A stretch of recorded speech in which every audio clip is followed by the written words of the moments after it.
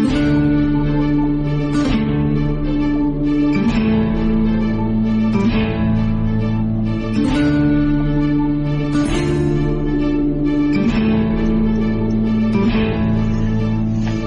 now, all you mangy dogs.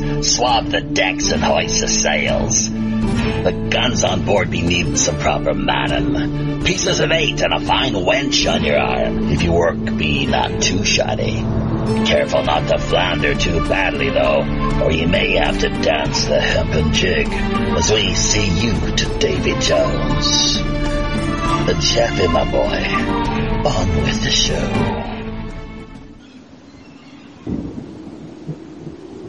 Well, shiver me timbers. To our listeners from across all regions of the planet, welcome once again aboard the Robin Hood, flagship to the world's one and only cooperatively inspired charity podcast network, WPRPN. Live streaming from under South Korea's heavily sprayed mid-October skies. You're listening to episode 125 of Pirate Radio Podcasts. I'm your host, as always, the ship's chief communications officer, Jaffe Ryder. This week's special feature guest is Minds.com personality Aragmar, a.k.a. the Black Knight of Bulgaria. An acclaimed science fiction author, professional gamer, and philosopher. Be prepared for a conversation leading down any number of seldom explored rabbit holes. Our first featured guest we've managed to line up via the other side of history's Iron Curtain.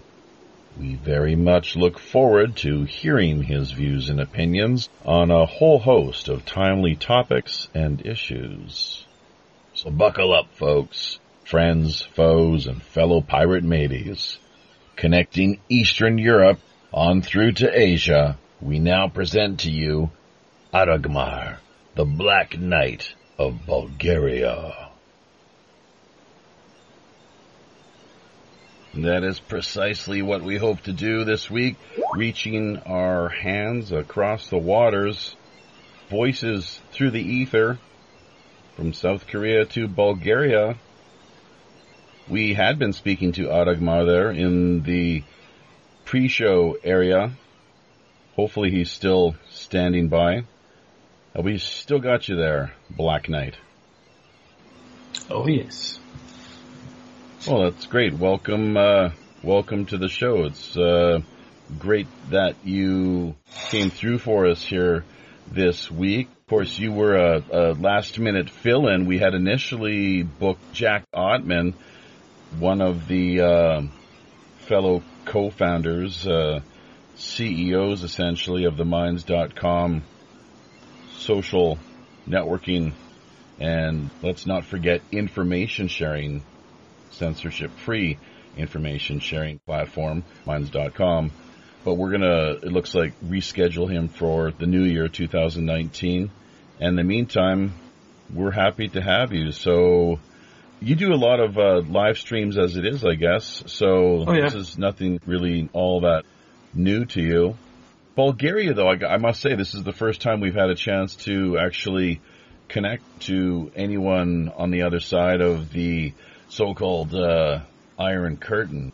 Well, I'm not sure. We'll save that maybe for a little further on down the road here. There's a couple of subjects we could get into. Of course, breaking news here just in the last couple of days has been the death of this news reporter, although I'm not sure if Bulgarian media, are they even reporting on it?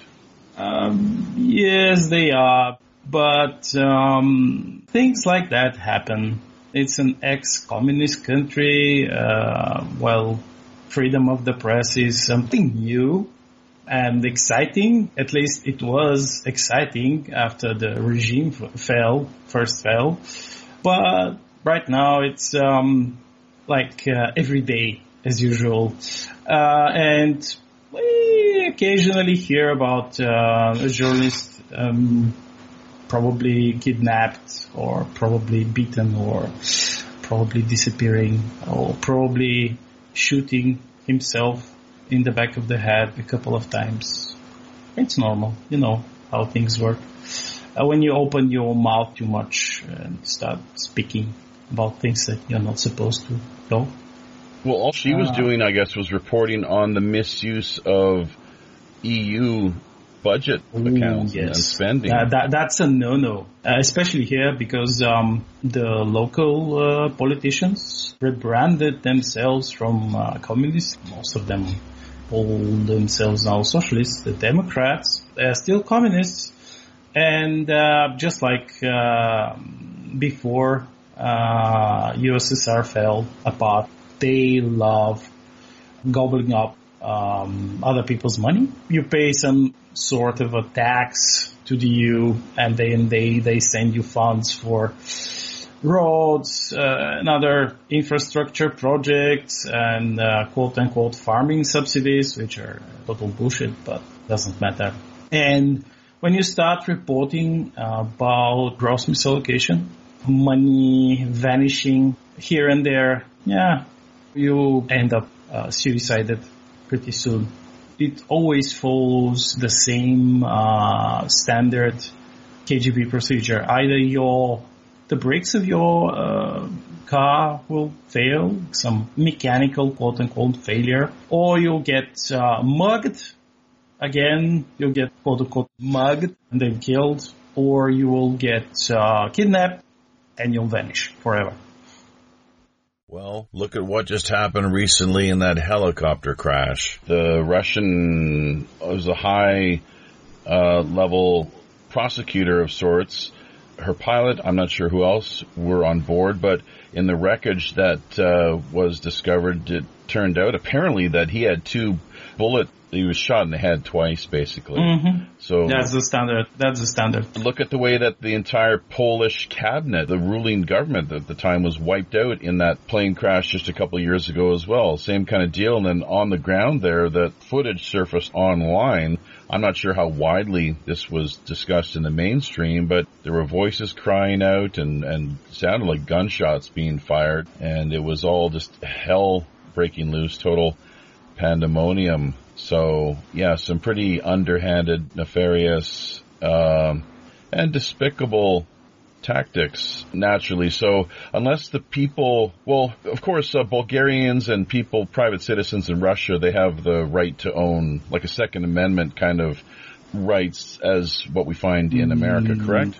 No.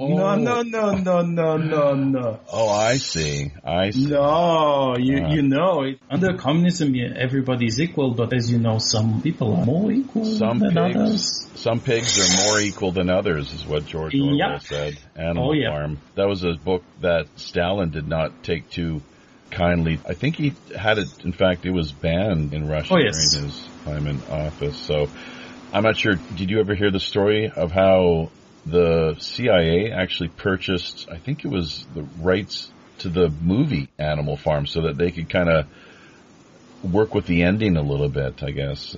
Something along those lines, more or less. So just exercise a little creative license, as it were. So anyways, these are all things that people can kind of do their own research and fact-checking on the side, as it were, maybe even now in real live time while we speak and put this live stream out. Show number 125 here as we interview Aragmar, the Black Knight of Bulgaria.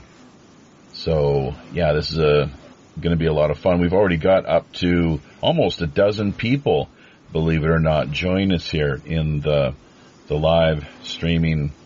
Not just the chat, but also those who haven't logged in. So if you're out there in listener land and haven't logged in yet to Google, you might want to do that, and then you can better engage yourself in the YouTube chat area. So why don't we just kind of put the brakes on things just for a moment now, back things up a little bit, and ask ourselves, take a look more or less at who Aragmar is, a little bit of your personal history, of course, and your influences. You're an author, naturally, along with a professional gamer, is what it sounds like, and philosopher. So just whatever you want to kind of let us in on there and paint a bit of a picture for us, if you will, as to your personal backstory and the like. I always loved reading, and in the beginning it was in Russian because Russian was mandatory in school. So most of my early reading was in Russian, and of course libraries were quote-unquote free for certain books that were available. Certain books weren't. There was some science fiction which was translated. Of course, later we found that it was censored, so that was typical. But in the beginning it was heavy reading of a lot of science fiction and other books that kept me piqued my interest in writing. And there were some clubs in school which were, of course, also mandatory, since you have to join the youth party groups. I will not go into details, but everybody was in those groups. You cannot not join. That's an offer you couldn't refuse. Like you never even knew that you had a option of not joining. So this is how it all started. Later, after the fall of the regime, slowly at first, we started having access to Western media, different things, books, more books, some of them horribly translated, others better.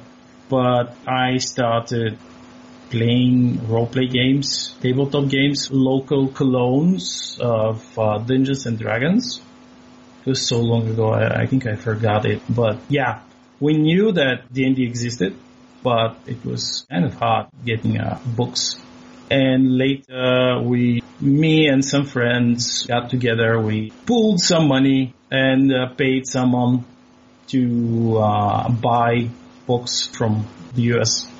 And when they came back, they brought us some second-hand books, old books, but we still use them. From then on, it kind of skyrocketed. First, we didn't know anything. We started experimenting, playing D&D. Then computers, the first powerful computers really came. I think it was really late compared to the other part of the world. But we still enjoyed a lot of games. Of course, all were pirated.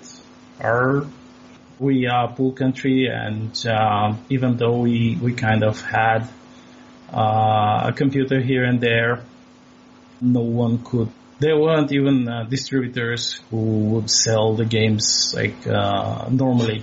So by default, you had to be a pirate. It was the only way. And most people back then, they didn't have computers in their homes.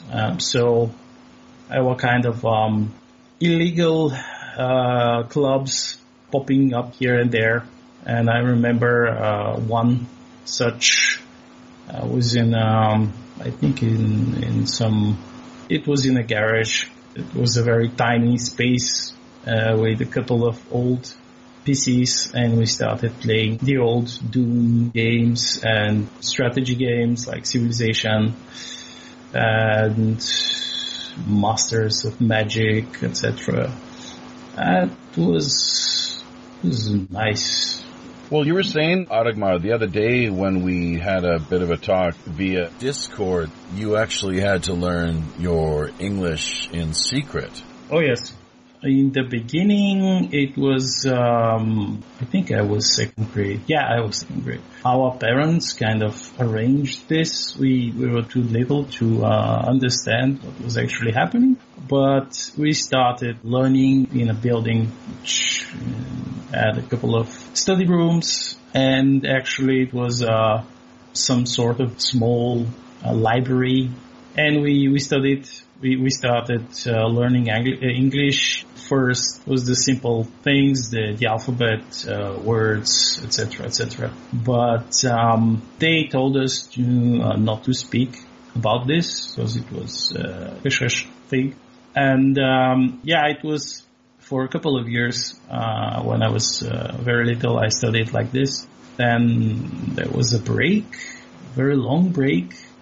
I think after the regime fell, like probably 2 years, and they started introducing English into schools. But I already had the basics. So, well, of course, the children of the party elite, they had special high schools, special classes.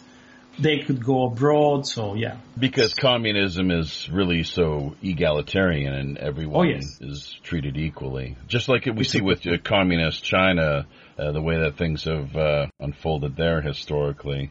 Yes. And just to give our listeners a little clearer sense as far as the time end of things, we're talking like early 90s? Yeah. Now, there was you're saying the regime fall. You're talking about the fall of the Berlin Wall. I know we brought up in that, once again, going back to the brief conversation we had via Discord a couple days ago, I mentioned, perestroika and glasnost, those policies that were put forward via the Gorbachev government. Maybe you could talk a little bit about the impact those policies had on your part of the world, Bulgaria in particular, at the time. Basically, the regime officially fell in 1989, but kind of dragged on for an entire year. They did try to send in the tanks, but at this point they lost all of their financial backing from Moscow. And then the tanks. Oh, yes. It was a very famous ex-premiers who said it, like, send in the tanks. And, yeah, the military was like, fuck you. We're not sending the tanks. Basically, the exact same thing happened in Romania. They tried to send in the tanks against the people who are already revolting against the regime. Ceausescu. Yeah, they hanged him. They hanged Ceausescu and his wife. I think, actually, I remember them being gunned down in front of a concrete wall. Were they not? No, they hanged them. Who were the two that they shot in front of the wall? I'm not sure. Doesn't matter. But, they shot a lot of high-level party functionaries. They kind of chased them around Romania and caught them trying to escape to other nearby countries with suitcases full of money, gold and stuff. Romania is right now is significantly in a better spot than us because they did the spring cleaning. But back then it was complete chaos. The Soviet Union has just stopped sending money. The glorious communist economy, it kind of quote-unquote worked because every year the comrades from Moscow, they send us millions and millions of rubles. And, of course, we sent us our shitty products back, which we had like a couple of products that produced here. And they were immediately gobbled up by the Soviet market. And everything was perfect, all roses, all fairies and unicorns. And, but not actually. So when the first problems that they saw was the introduction of perestroika, which was actually a limp-wristed attempt by the communist leadership to rebrand the regime and try to continue to stay in power. Though they failed. The Chinese, they learned from this. They did it successfully, somewhat. It's years later we found out that when the Soviet Union failed in Afghanistan, KGB was kicked out of Afghanistan. They lost control of the local drug lords. And by then, the entire Soviet economy was dead. Only the distribution of drugs worked for them, like sustain their economy, quote unquote. And when they were kicked out of Afghanistan, they lost their hold of Afghanistan. They had to pull out, and everything fell apart. So we felt it economically really hard. We weren't in an awesome position before, but we still had the basic necessities like bread, eggs, like some meat, milk, etc. The basic stuff that you need to survive. But then they hoarded it. Most of the stores, which they were like state stores, they hoarded it and they started selling it to the black market, which was a thing during the entire last 20-something years of the regime. You enter the store, it's like Venezuela. There's nothing inside. Nothing. Empty shelves. People who work there, like, no, we had nothing. We had long lines for bread before, and I usually almost every day got around 5:30 maybe, and they gave me some money and then sent me to wait on the line for bread each morning. Sometimes I got lucky and I kind of, the line was very short, so I managed to get the bread, but sometimes I waited for 2-3 hours. And then other family members will come to replace me and send me off to school. So yeah, that regime started to transform back into the criminal syndicate that it was initially. They had a lot of gold stashed, the gold of the quote-unquote state bank. They had it in Switzerland. I think they failed to realize how severe the fallout will be after the Soviet Union fell apart. Some of them were panicking and they were killed by the others because during those years they started to take back the criminal underground scene and establish themselves there. Of course, almost all of those who were doing the killings were ex-state security, KGB style bodyguards. That was clear to all of us. It's them. And it's a couple of turbulent years with a lot more hunger and danger around on the streets. You had to be really careful. But afterwards, they started to consolidate power again. They rebranded the party. It's now a socialist party. All of the opposition, they have no opposition. It's them. Even now, when they go to vote for this candidate or that candidate, most of the regular people here, they know it's all bullshit. They are all serving the party. I mean, we have on occasion here and there some normal politicians, but yeah, the rest are all linked to the party. So yeah, multi-party democracy, that sort of model is quite foreign from the experience that you've had at any point really in recent history in Bulgaria and other parts, I would imagine too, regions within the former Eastern Bloc, as it were. So thank you for that. And I think listeners have got a bit of an idea as to your personal history and some of the influences and events that shape maybe, I guess, your outlook and just the region in general as well, too. So we're going to take a look at what's going on here in the YouTube chat for a moment, and then we'll come back and maybe talk a little bit more about your passion for writing. We do have a fair deal of activity taking place here in the YouTube chat area. Great to see the two Pirate Joes in the house together once again, happily reunited, even if only for this one weekly guest feature live stream.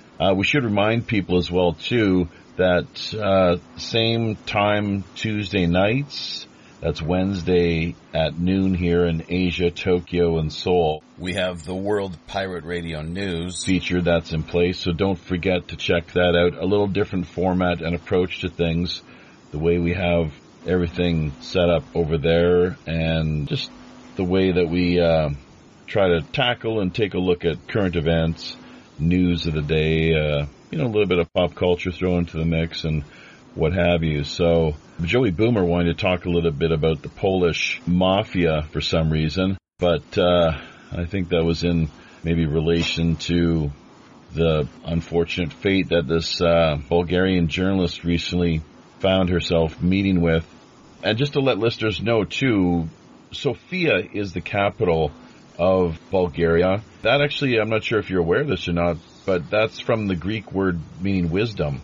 Yeah, I know. We have, in recent years, like I think it was 12 years, they built a new statue of Sofia in the capital, and it's huge. But the style of it's kind of post-communist era style, which many people were like, oh no, not again. Come on, guys. We are all past this. I don't care about the style. It is still a good statue. But yes, that's actually true.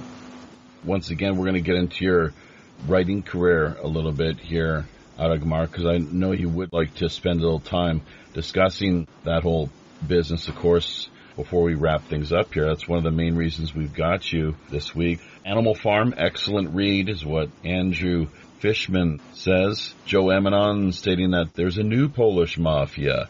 They found two guys tied together in the trunk of a car, shot through the hands and the heads. So I think what he's mostly working with the voice-to-text system there. But Joey Boomer talking about Polish mafia because of his Polish ancestry. That's why he's doing that, I'd imagine. And I mean, Poland and Bulgaria, they don't border one another, do they? No. They're relatively close. It's like Eastern Bloc type, but still fellow Slavs. Yeah. You know, we did want to talk a little bit too about this whole business of Vlad the Impaler. He's historically out of Romania, if I'm not mistaken. Yes. The Transylvania region. So get into that a little bit at some point. It is the Halloween season that we are rapidly approaching here, so we thought it would be quite fitting. But just trying to see if we got any more quality comments coming through here. A lot of banter going back and forth. People talking about, for some reason, once again, more about the Poles than the Bulgarians. But every bowling alley Joe Emanon's been to out in Long Island, I guess, that's what it sounds like here, was owned by a Polish American. Seriously. Okay. Yeah, so your writing career then, you had to practice your English in relative secrecy. What would have been the punishment? I mean, and it is ironic and quite hypocritical, of course, too, that the party elite are able to freely do as they like. There's two sets of rules. At the same time, they pay lip service to it being an egalitarian and equal society, as with every communist society, as with almost just every society, but communism in particular, it's where the hypocrisy is really quite awful. Yes. Of course, China couldn't be more blatant with why don't all Chinese have millions to invest in Western real estate? So many are left just stranded. They're barely able to scrimp together enough to cover their next cost of their next bowl of rice, rather than going off to places like Vancouver or San Francisco and dumping millions of dollars into their investments over there. That doesn't seem like much equality to me. I should probably imagine that those who invest, they're probably connected to the party elite. Their kids, they lived in a different country. The country was the same, but they had access to Western products. We knew one kid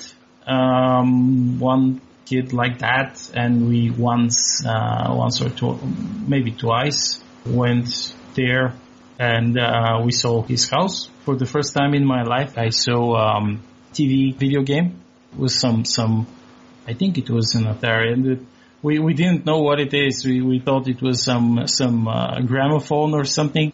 We had no idea what the hell it was. But I can tell you what the punishments were for listening to Western music. If you're lucky and the cops were in a good mood, they might beat you severely. If you weren't lucky, they would arrest you. And by the way, that also went for you being caught with jeans, because jeans, you could only buy them on the black market. So you could be arrested for wearing jeans. Black market? That sounds pretty racist to me. Yeah. But, in the early days, like the I think 60s, late 60s and early 70s, they could send you after your, tenderizing, process as, finished. You could be sent to a camp. There were like a dozen camps where you'd be dying. Very few people actually survived those camps. Some survived because their relatives had like some stashed hidden jewelry which they sold and bribed some certain party officials, so you could be released from the camp. But basically it meant a death sentence. And you could be sent there for jokes about the regime, about the dear leader. Sounds familiar? Yeah, oh sure. Stalin was quite notorious for that as well, so I guess it was quite rampant all throughout the so-called Eastern Bloc. Commies, they hate jokes, they hate fun. Oh, yeah. They hate fun. Sure. And speaking of which, how's stand-up comedy doing these days in Sofia and beyond? Meh. Big scene? It's, no. When was your last comedy festival? No. Something to plan for the future, maybe. Think about Maybe. for the future, yeah. Maybe. Yeah. Uh-huh. Well, change. So, all right. Well, let's talk a little bit then, I guess, about your writing. Just focus on that a little more intently here. You're a big science fiction fan. One of the things I was going to ask you, of course, was who some of your influences were. Asimov. It was basically the first author that we could read here, because his books were translated very well and they weren't censored for some reason. I have absolutely no idea why. Well, he was PC. Yeah, probably. Or you could look at it as being not politically incorrect, so either way, you made it through, yeah. And we had like PC, Soviet science fiction. Was a book I read called The Hour of the Bull. I'm not sure why they chose this. But yeah, it was basically very PC, very communist, very multicultural future. No race. We're all the same. We're all beautiful, all perfect, and we're all communists. And we venture into space. But yeah, basically, you can imagine which books I liked more. So that was my early introduction to science fiction. Basically, Isaac Asimov, as you know, he writes very serious science fiction, very hardcore, as you might say. But later we got more books translated. There were, of course, Eastern European science fiction authors from Hungary, from Poland, from Serbia, from Romania. Most of them, they were writing under pseudonyms, pen names, and some of them, they had like good stuff, but all were short stories, collections of stories. So yeah, basically this is exactly what my first book self-published was. Basically is the origin story of each of my characters and an introduction to the beginning of their quest. But the years before I started seriously preparing for this, we finally caught up.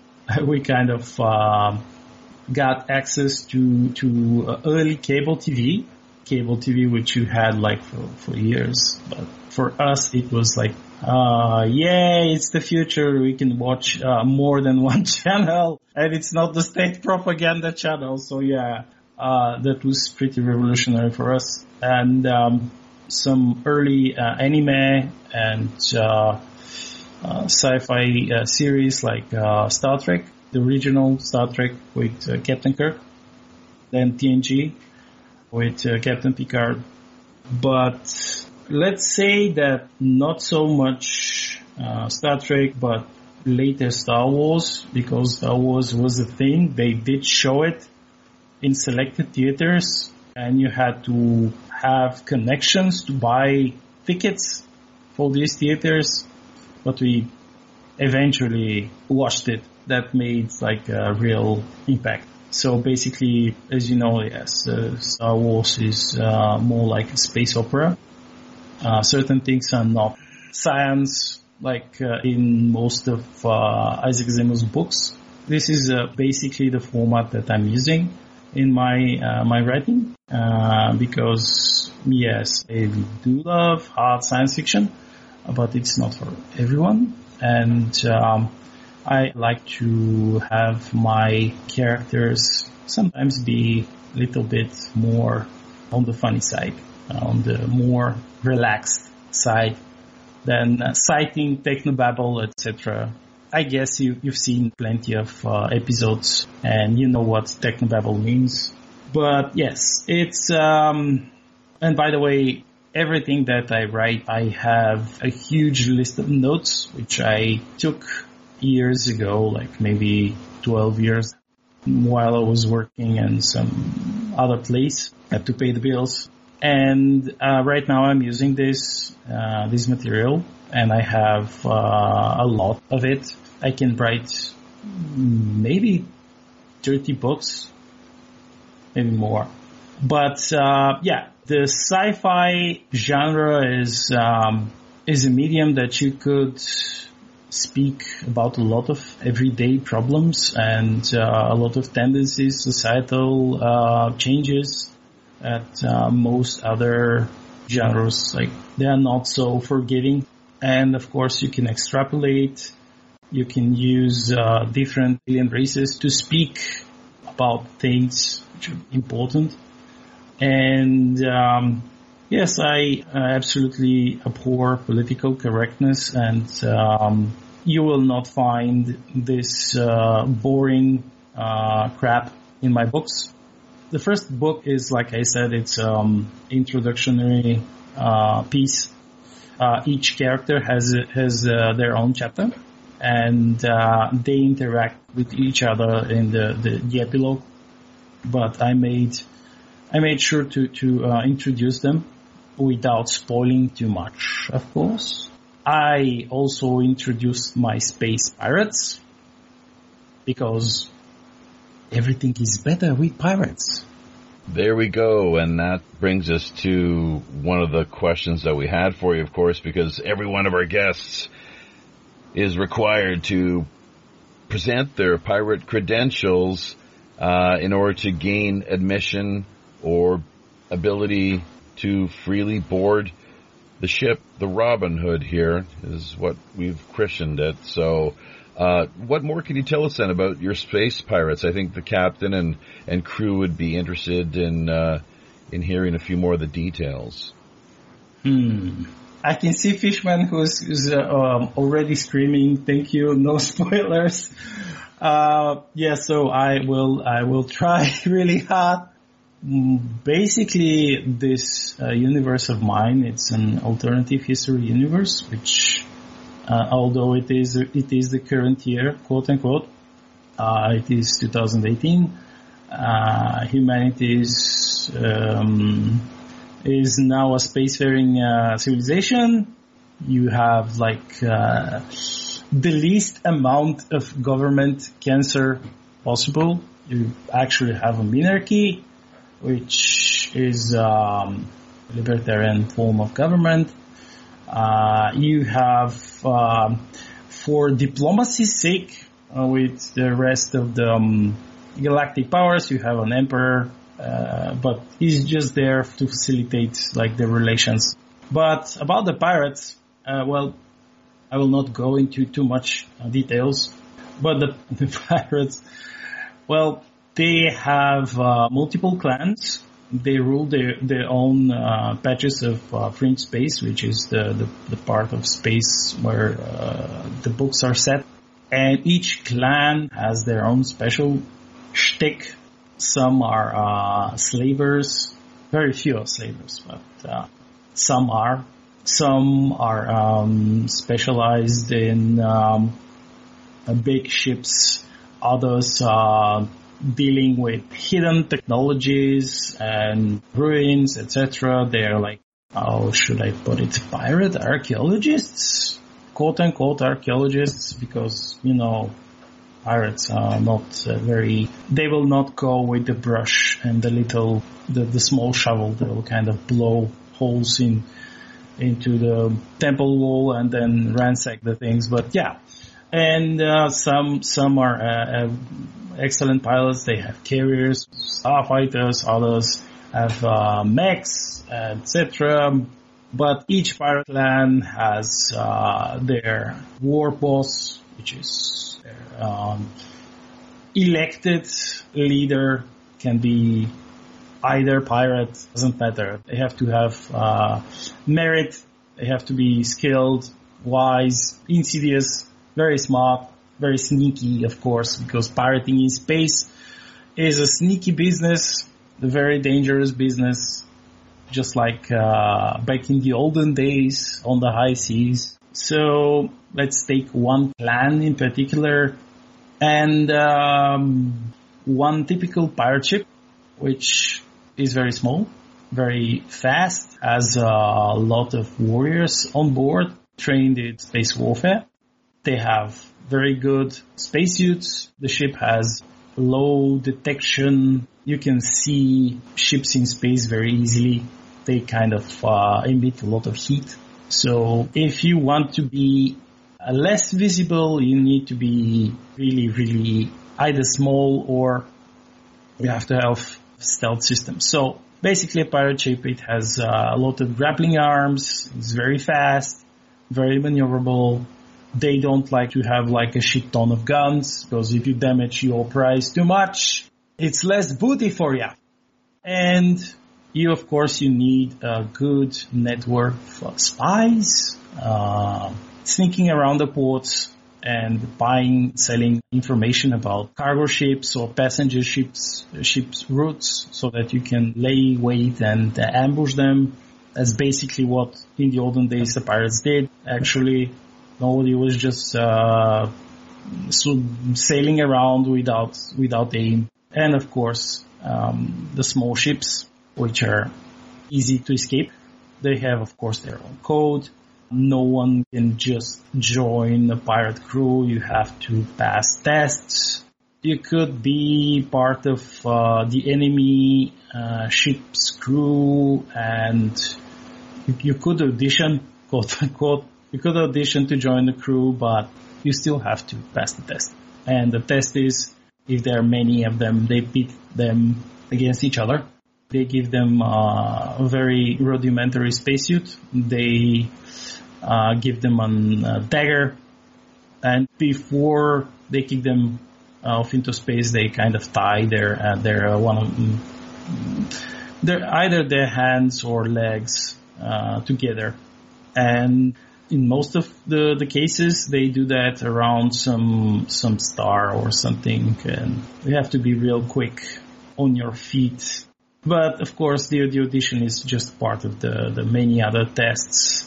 They need people who are good fighters, but also people who can work in a team, because backstabbing is a thing, but not backstabbing each other all the time. That would be very inconvenient. That wouldn't be very good for your crew's morale, obviously. Oh, yeah. Backstabbing each other all the time. Let me just ask you a question here regarding, well, you've got 2 books so far that I can see in the Star Shatter series. How much have you actually dedicated of your writings and material to space pirates per se? Are they play a central part in... Oh, yes. Yes. They play a very, very key part. That area space that I called Fringe Space, this is their space. They share it with other star states. Like there is a certain empire called the Tezaran Empire. But mostly, this is their space. The Tezaran Empire is just the ass of their empire. Basically, that's one of their forgotten borders. They do not care that much.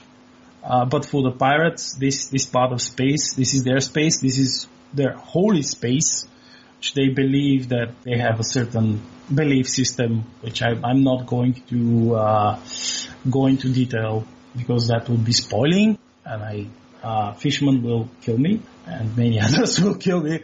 But yes, pirates are pretty central in my books. They have their own champions, pirates, and I should say that my villains, the villains in my books, they're not some cheap and one-line villains. No.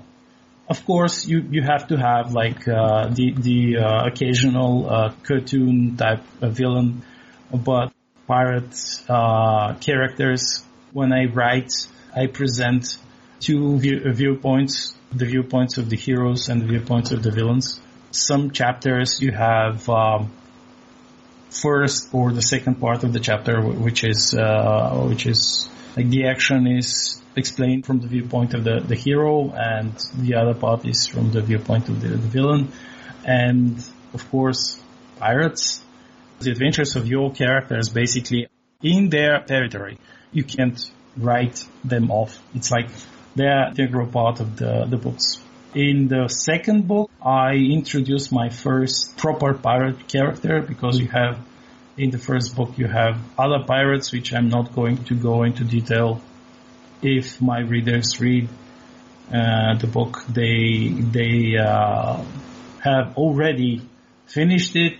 They know that they call themselves pirates. This is the only thing that I'm going to say. But yes, you are exactly correct. Space pirates are very powerful. They are very tough. When they fight, they can't escape.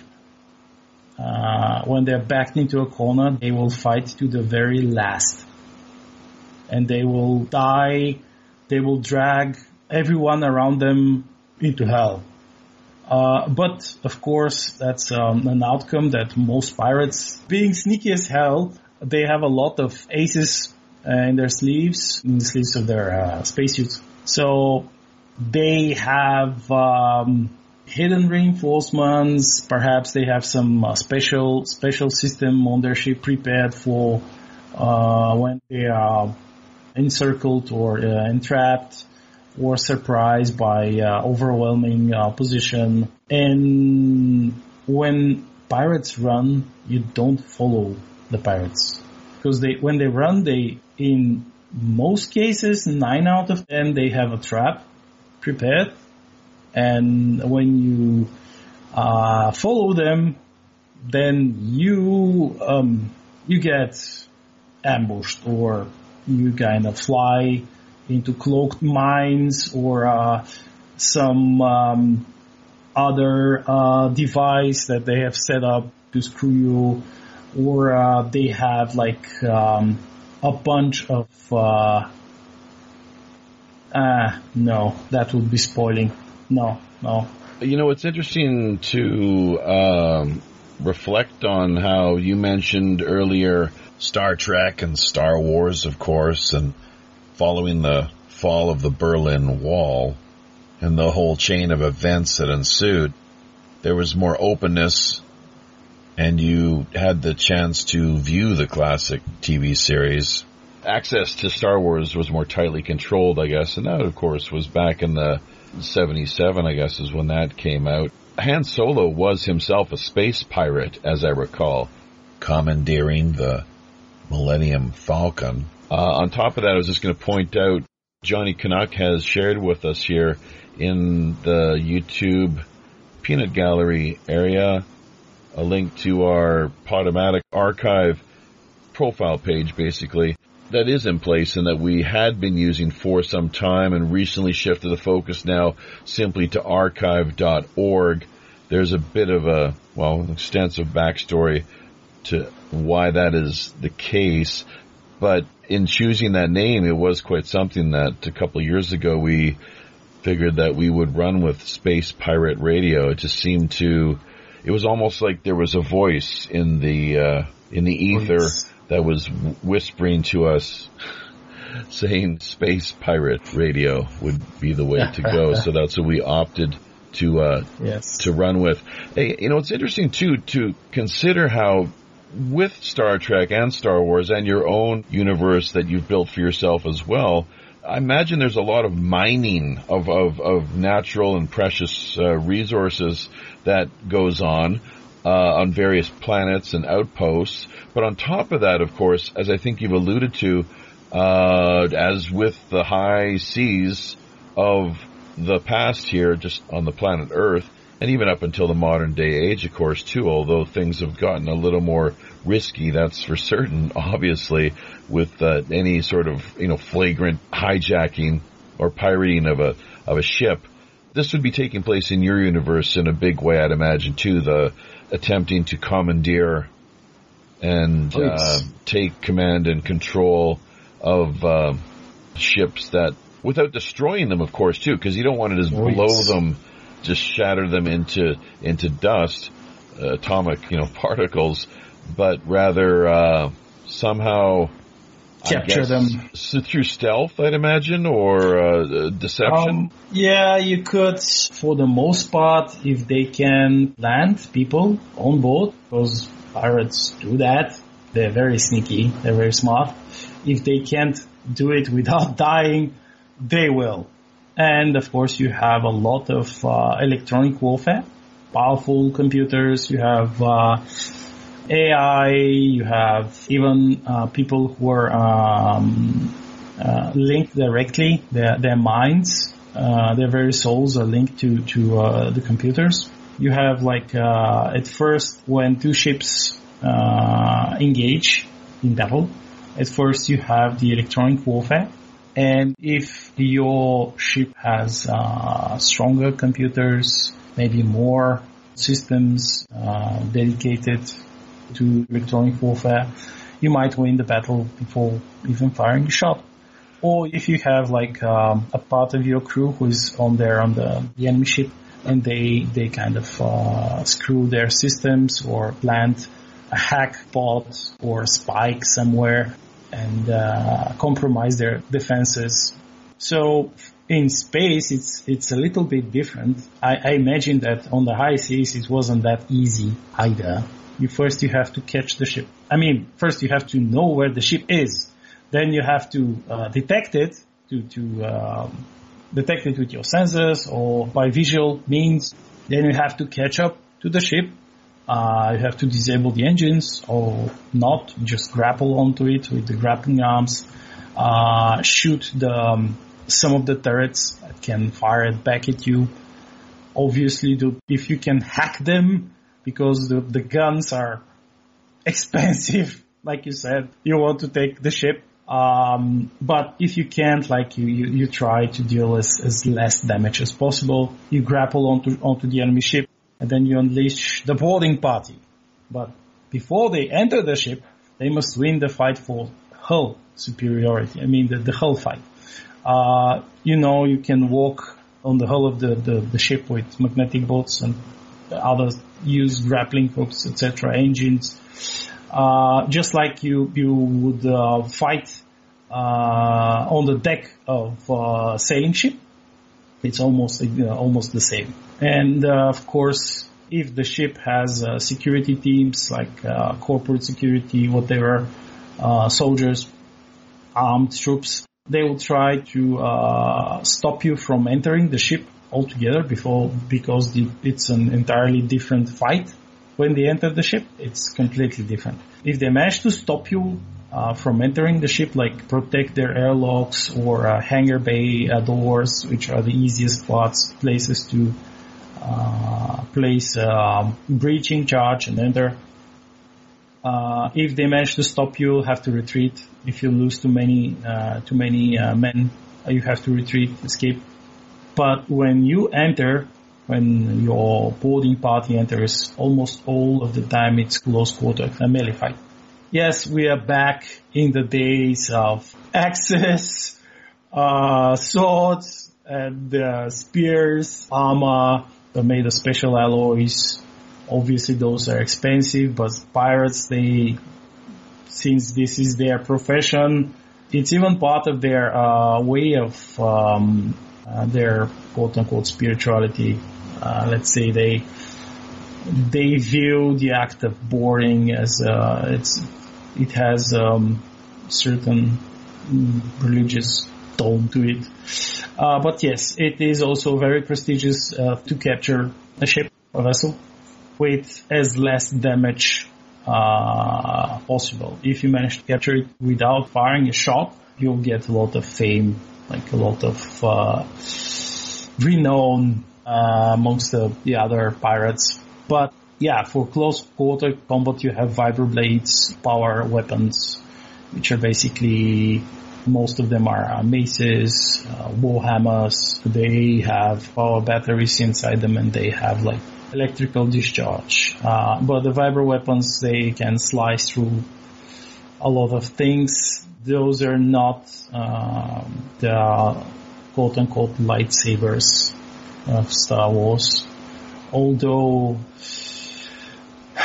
some races have plasma blade technology, which is similar to what they have in one certain anime called Gundam. You're giving away a lot of your particulars here, a real detailed breakdown, essentially, of your universe, the Star Shatter story series, of course. That's quite sufficient, and all I would say at this point is that people, if they want to find out more, get a copy of your book, of course, they can do that via either, I guess it's Amazon. I'm not sure if you have any available through Gab or not, PDF type format. We met, the two of us, over via Minds.com.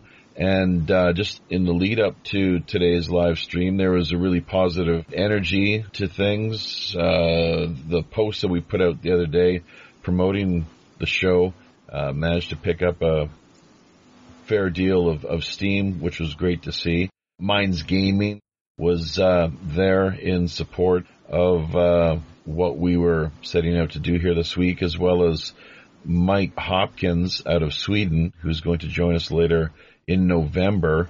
So as far as getting a copy of your book, what's the best way people could go about doing that? Yeah, it's 2 books. I am currently in the process of writing the third one. If I am successful, that would be 3 books this year alone. But they can either get the books from Amazon, either the Kindle versions or paperback, which I have a very beautiful new cover for the second book, courtesy of one of my friends from Minds, who is also a musician. He's really awesome. He saved my life, and this is actually the ship, the previous one. Well, who would this be? The musician from Minds? And let's give him a shout out. What's his name? I'm not going to say his real name, but he's obviously it's not. Just give me a second. I'll copy paste it in the. While you're doing that, Autogmar, let me also just remind people, if you are experiencing on your end of things a little bit of electronic interference, lag, or frame rate dropping out of the picture, that actually we had been informed just prior to going live, thanks to what Autogmar drew to our attention, there was going to be potentially some interference that we could be expecting here with today's live stream. Not that necessarily it was a massive widespread conspiracy targeting us in particular, but rather simply, well, what do you think was actually behind this whole business, Mr. Black Knight? Well, probably something that our dear friends who are trying to maintain their control over the world, yeah, we all know them. Probably they're trying to back to their usual shenanigans. Again, they're trying to censor people. They're trying to hack people, which some of them they can't because they do not use like Google or other services. So yeah, perhaps this is one of the reasons they would do something like that, like the last time maybe 7 months ago. Yeah, basically we had another stream, private one, and one of the guys, his brother, had some sensitive files on his laptop, and he got hacked, like real time. We were talking about conspiracies and other stuff, like usual stuff, and his brother was screaming from the other room, like my laptop is being hacked. So, well, a conspiracy, of course, simply just being synonymous with the world of politics. The two, frankly, couldn't go any more hand in hand and be any more similar. I mean, one is of the other. Essentially, the two are inseparable. Without conspiracy, politics would take on a radically different form and manner than what it has for thousands of years now. It's the crux and heart of politics, from what I can tell. Make no mistake about that, folks. And it's also interesting, speaking of piracy and so forth, that if you look at the word, cons piracy, which, once again, broken down from an etymological standpoint, is said to simply mean breathing together.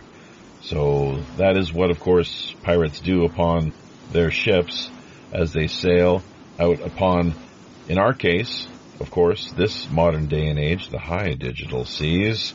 Let's remind listeners we are speaking this week, of course, episode 125 to Aragmar, the Black Knight of Bulgaria.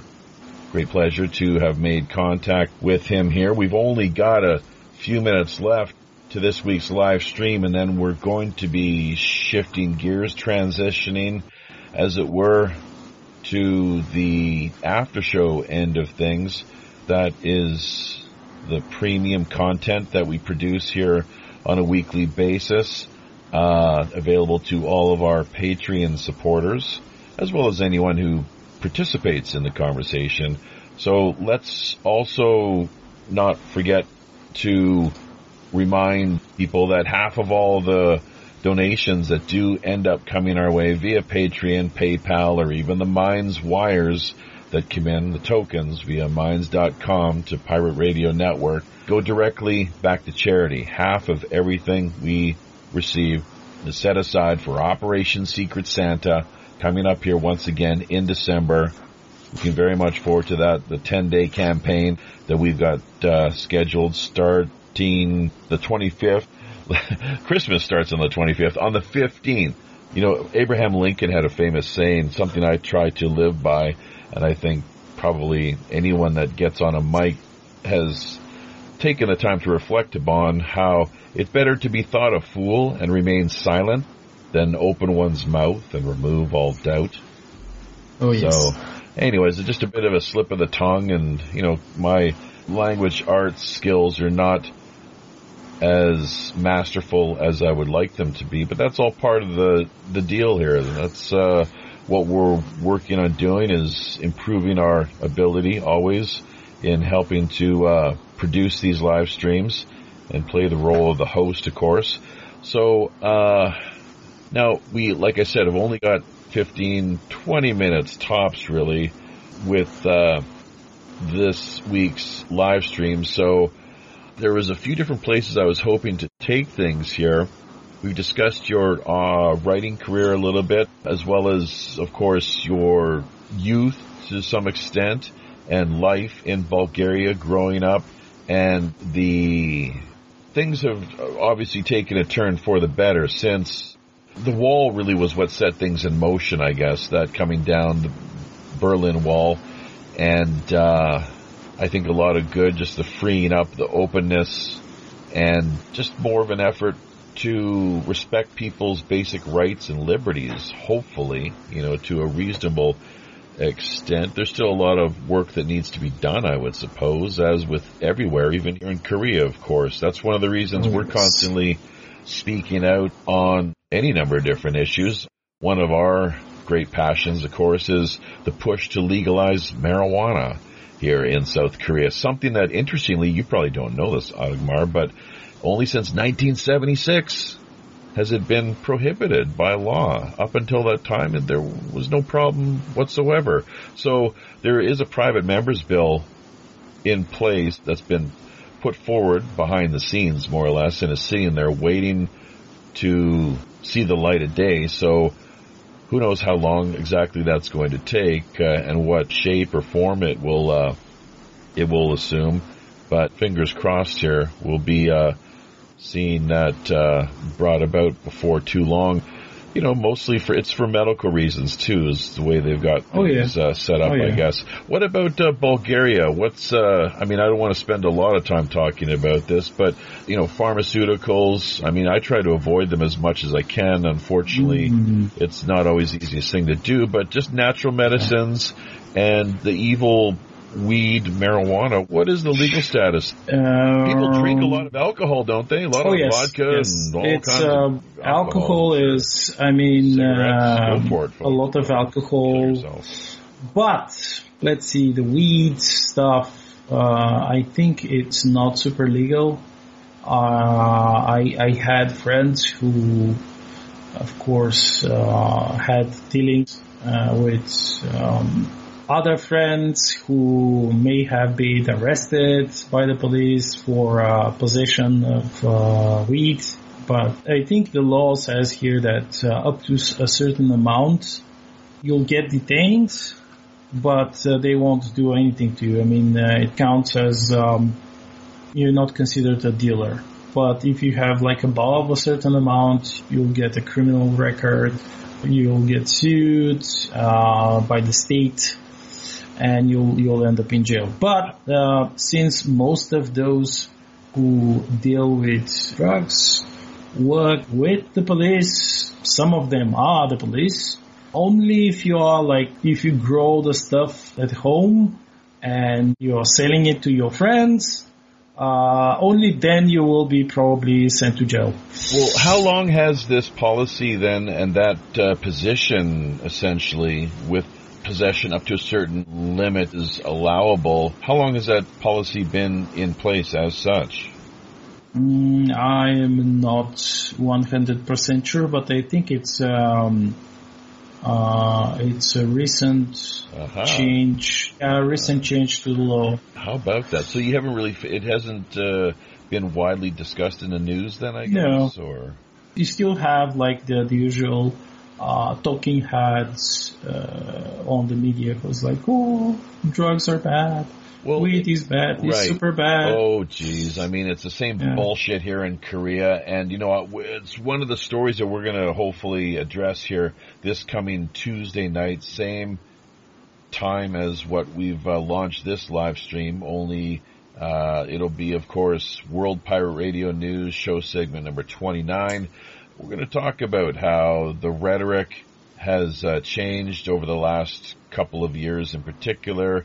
Just the really cheap propaganda that the establishment for years has endlessly bombarded, brainwashing, you know, the reefer madness hysteria, the masses, been relatively successful, but at the same time, you know, once a lot of people, they try it, they ask themselves, kind of scratch their head and say, we've been lied to here, you know, what's going on? And how many other lies has the government told us now? You know, it's not good to lie. You know, so maybe you should cut that out because, you know, if you're caught in a lie, Karl Marx talked about contradictions. You probably know about that, don't you? And Marx in particular. So these are the things that, now that we're connecting through to the former, the Eastern Bloc, that, something to talk about. So there's got to be that consciousness and awareness where people kind of connect the dots and say, wait a minute, something's not, we're not getting the straight goods here. So one of the things we wanted to talk about, just kind of moving along now and keeping things rolling along as we steer things back into the harbor and, you know, settle into the after show, is online censorship. In particular, not just in a general sense, as far as the world is concerned, Dragonfly project via Google. You may have heard of that over in China. I guess they're trying to launch their own separate Google system and network. Didn't they launch it? I think they launched it. Okay, sure. And if it's China and you're talking about in communist countries, when they say they are going to do something, it's already started. Yeah, I see China more as authoritarian fascist these days, frankly, because there's no, when I hear communism, I expect egalitarianism, and I just don't see much of that at all. And that's, once again, with respect to these contradictions that arise in our environment, that then they try to just beat us down with the more kind of forceful, vociferous, insisting that, they're correct. The establishment is always correct. Society is always correct. And the individual is always wrong. How dare you ask questions? The emperor wears no clothes? Like, come on. They gotta lock this person up. So, I'm not sure if you're familiar or not with Plato's cave, coming out into the light from out of the darkness. And then, of course, when you return back into the cave, people saying that, well, Jesus guy sounds totally off his rocker. What's he talking about? This light business. But anyways, censorship, that's the main thing here. Just generally speaking, throughout the world, China, of course, as well as what we're seeing in the States now, but Bulgaria in particular, because you've got that unique perspective there.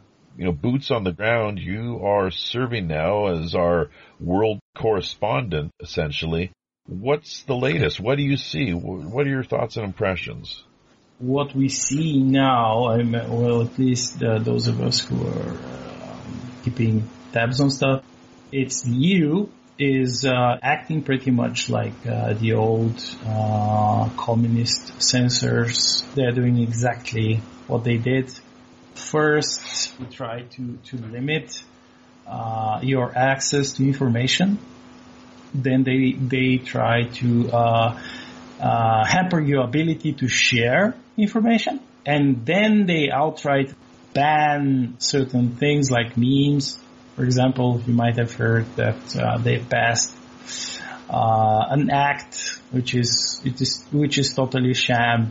It's bullshit. Article 13, the EU. Yeah, sure. Yeah.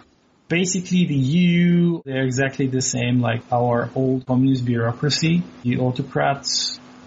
They have elected, quote-unquote, officials from each country, but yeah, we all know how they are elected, and even if they're duly elected somehow by some special state magic, and they go there, they are told how to vote, what to vote for or against by their handlers. They have each of them has a specific handler.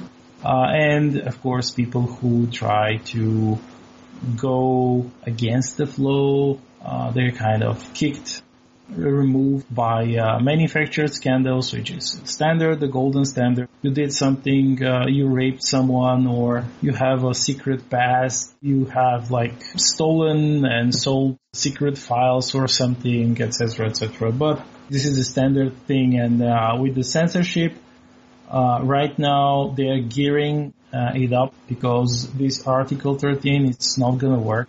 People here, they have so much experience in memetic warfare.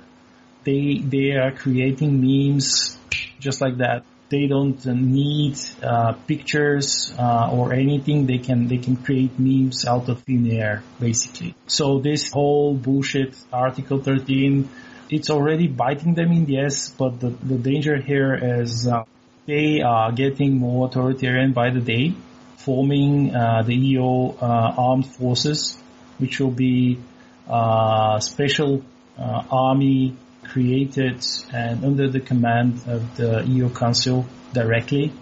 Although they say now, oh no, this is those units will be they will be volunteers. They will be sent from each country that's member of the EU. Blah blah blah. That's bullshit. Basically, they're trying to create their own NKVD shock troops.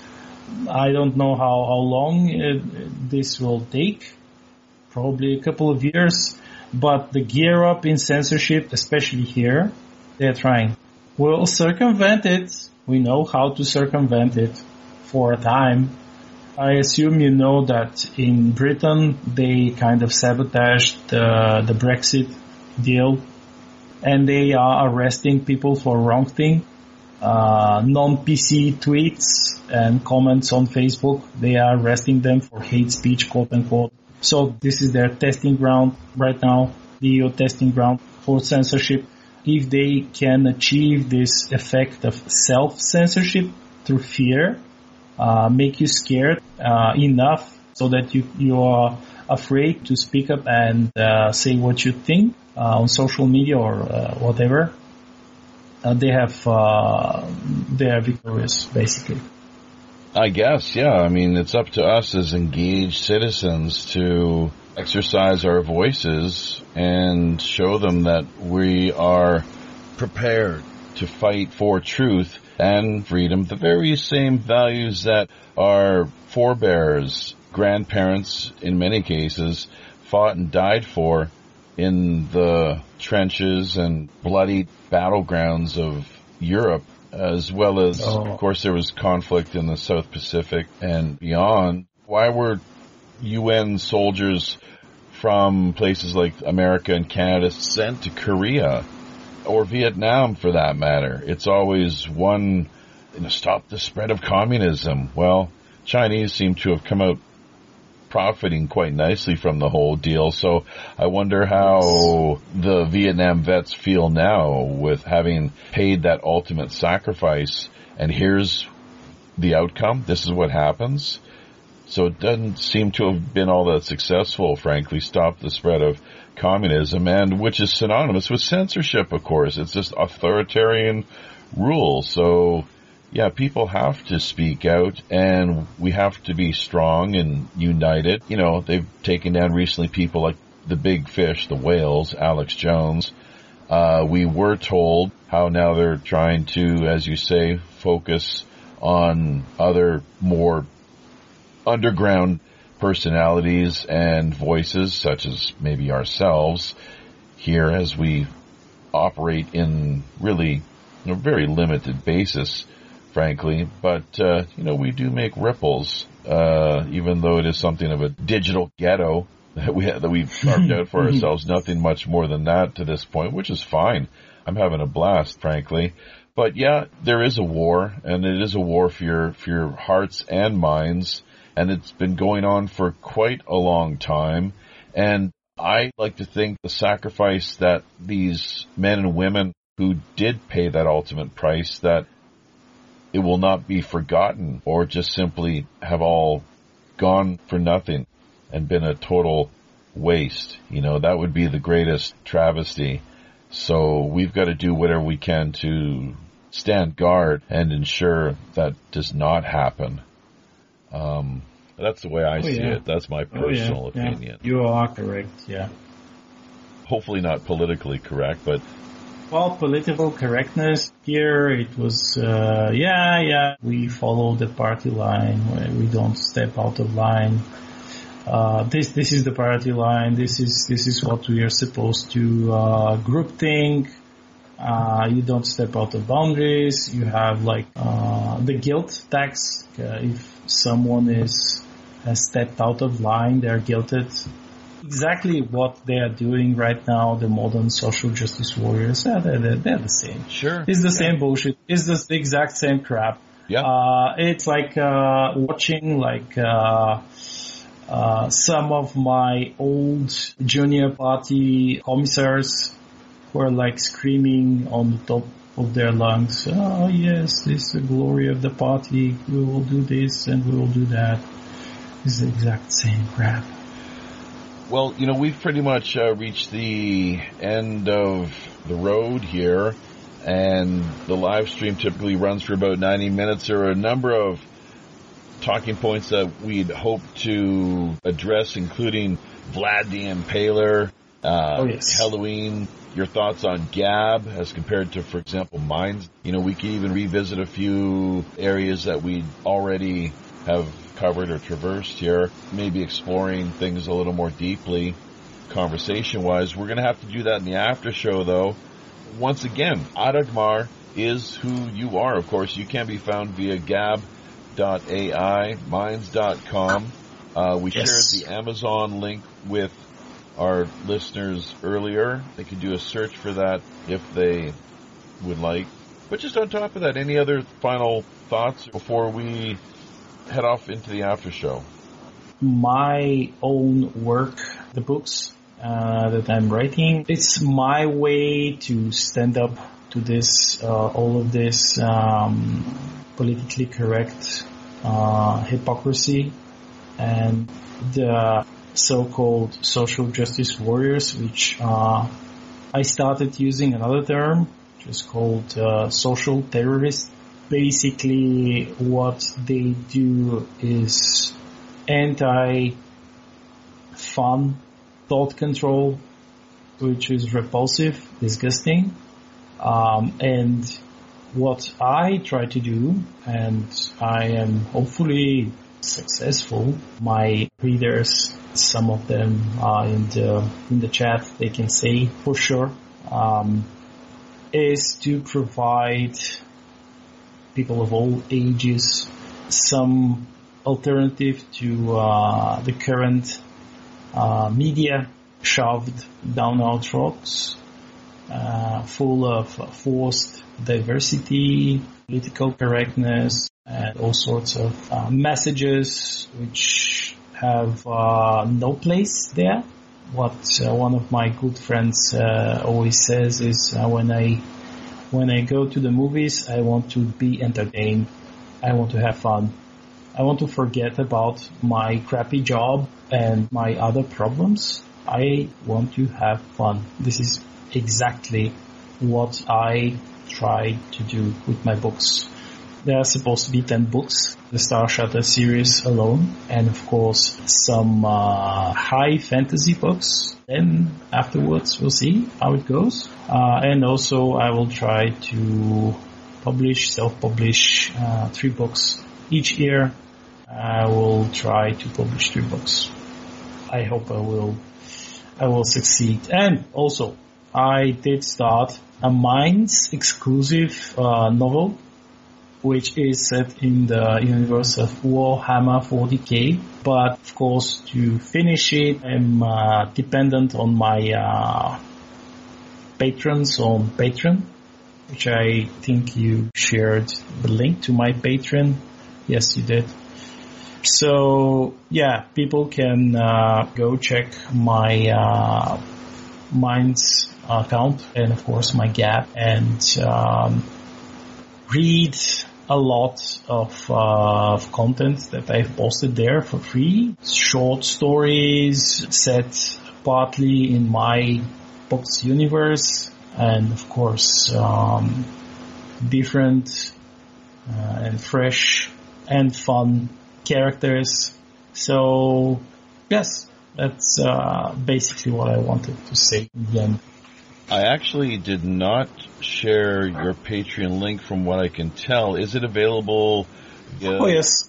Your Minds? Yeah, it is. It is. Yeah, it is available on the Minds and on my Gab too.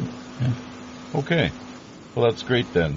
Thanks once again for dropping in the last minute notice. Thanks for having me. Jack Ottman, of course, not able to make it. We're hoping to have him be a part of things here in the feature sense of the word come 2019. So, yeah, we'll just get you to mute yourself there, Ottagmar. Will I provide listeners with a few closing comments here of my own regarding in particular how, if you've enjoyed any of the live streaming content we shared with you over the last couple of years, be sure to drop by patreon.com/WPRPN profile page we have in place. Been having some credit card issues there with a couple of our patrons. Hopefully in the process of getting that straightened out. But that aside, PayPal donations once again, folks, as well as the Minds.com wires. Half of everything that we receive goes directly to charity, set aside for the Operation Secret Santa Christmas Extravaganza 10-day campaign starting December 15th. So your support is very much appreciated. If you can't do that, just share the links. Just help to get them out there a little bit. We need 1,000 YouTube subscribers. We've got about half of those to this point. We're somewhere around 500 right now. So we're now making a big push campaign towards reaching that milestone of 1,000 subscribers, hopefully they won't decide to shift the goalposts around once again, in which case we'll find ourselves demonetized one more time, changing the rules as we evolve here. So that's never a good thing, of course. But yes, we very much appreciate your support in any form that you're able to offer it. Just, if you can't help out with the Minds tokens or PayPal or Patreon, help to get the word out. Tell your friends about what we got put together here. Check out our October schedule as well, too, via WPRPN.com. Right there. Click on the link at the top of the page, drop-down menu, show schedule information. We're all booked up for the rest of the year. Now actually working on putting our guest schedule in place for 2019. We're looking for interns as well, too. So if you're interested in helping out in a technical manner or a little bit of promotion perhaps, or whatever your skill set happens to be, that's what this network, World Pirate Radio Podcast Network, WPRPN.com, is all about. It's the People's Pirate Network. You can find us on Minds, of course, Pirate Radio Network, Twitter. All the links are down there in the show description area for anyone who's wondering. We'll be back here Tuesday night once again with the World Pirate Radio News. Typically is a 1-hour live stream discussion of current events and the like. A little bit of pop culture once again thrown into the mix. We're open to pretty much everything. So do be sure to join us there again. Bit.tube, we've set up an account over there as well. Why put all your eggs in one basket? Not the way to do it. That's not how you survive here out on the high digital seas. Bit.tube/WPRPN is our new profile page. We've put a couple videos up there already, one dealing with the Operation Secret Santa Christmas extravaganza. If you're looking to get a little more information about that, you can do it through there or clicking on the main homepage, WPRPN.com, drop-down menu, Operation Secret Santa. We've also got a couple videos up there dealing with the Minds.com groups, how groups are put together, what you're not supposed to do in launching a group. Be on the lookout for. If you are launching a group, always be sure to do a quick search and see if there's something already in place. If you want to put your own group together, be sure simply just to come up with your own unique and distinct name. It's as simple as that.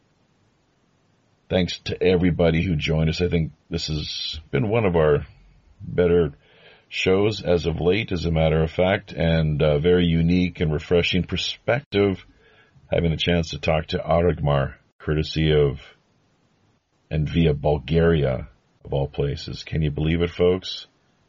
What a wonder this world technology is.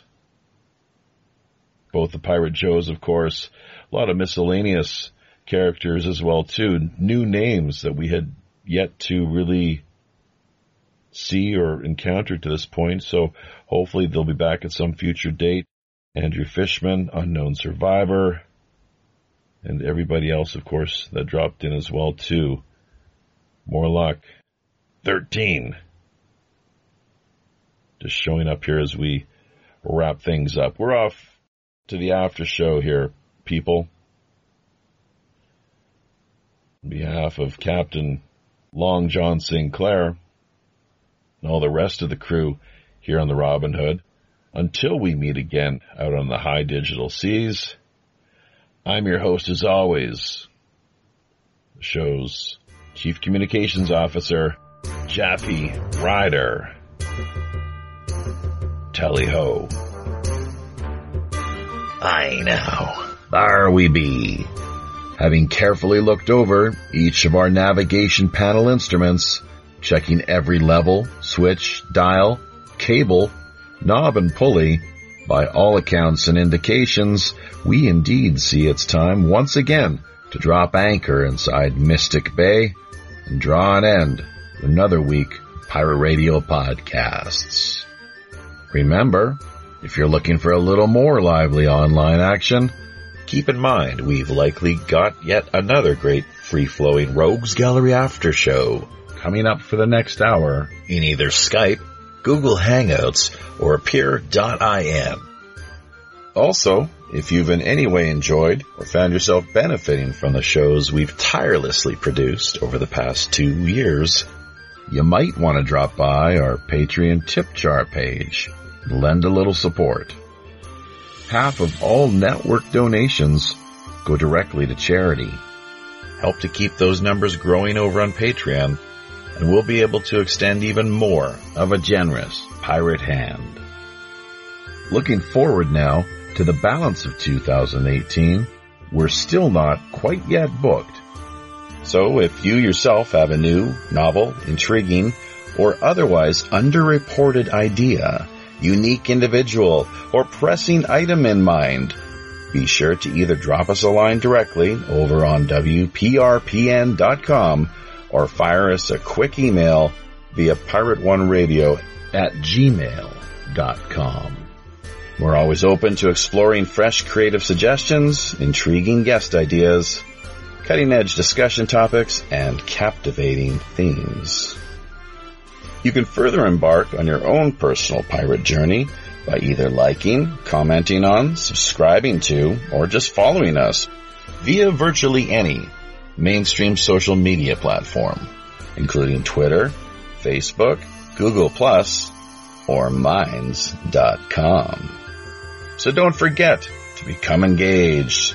Until we meet again out on the high digital seas, I'm your host as always, the ship's Chief Communications Officer, Jaffe Ryder. Tally-ho.